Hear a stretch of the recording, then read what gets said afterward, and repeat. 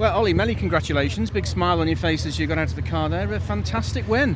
Yeah, absolutely. Thank you. Yeah, that's what we've been going for so far this season. Really, overall win outright. So perfect. A good day here so far at Croft. You've stretched your lead in the championship. That must be a double bubble for you.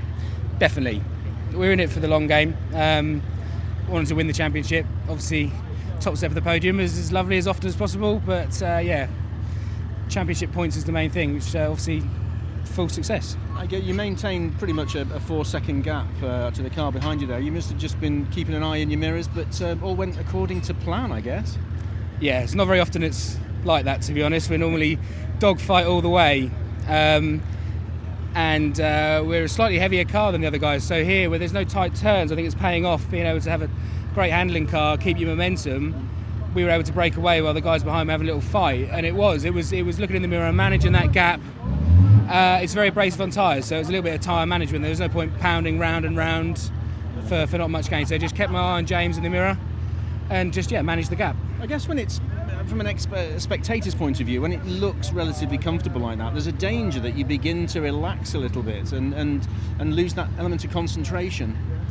Yeah, we've got with the V-Box timing in the car, we've got a predictive display, so I knew every lap I was 2.5 seconds off of my fastest time.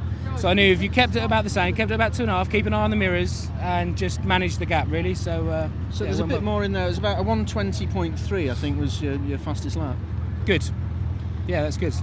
Another big smile on your face. Yeah. That's excellent. I think it was a record. The move up from you last year as Class B champion, move up to Class A, has it felt like a big difference? But I mean, you're sitting comfortably at the moment. You've got your foot down. It is a big difference in a way that it's a lot more competitive. The Bs last year was a great introduction to BMWs, a great introduction with the club, and we was also running on a mixed grid then. So I was often chasing the tail of these guys, and it just felt right progression, winning the Bs, move up to the As and support the club. So Car looked comfortable around the quicker corners as well from what I could see. You were going into that with a lot of confidence, and it sounds like you weren't even pushing it right to the limit. No, full confidence in the car. The car was fantastic.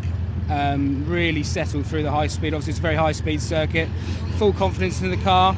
The guys at West Suffolk Racing had just done a fantastic job, and it was really great to come to a circuit where she really came into her own. Obviously there's a lot of high speed corners which you need to be committed, and it worked perfectly. Very pleased. How much confidence does that give you for the rest of the weekend? Hopefully more sunshine for racing.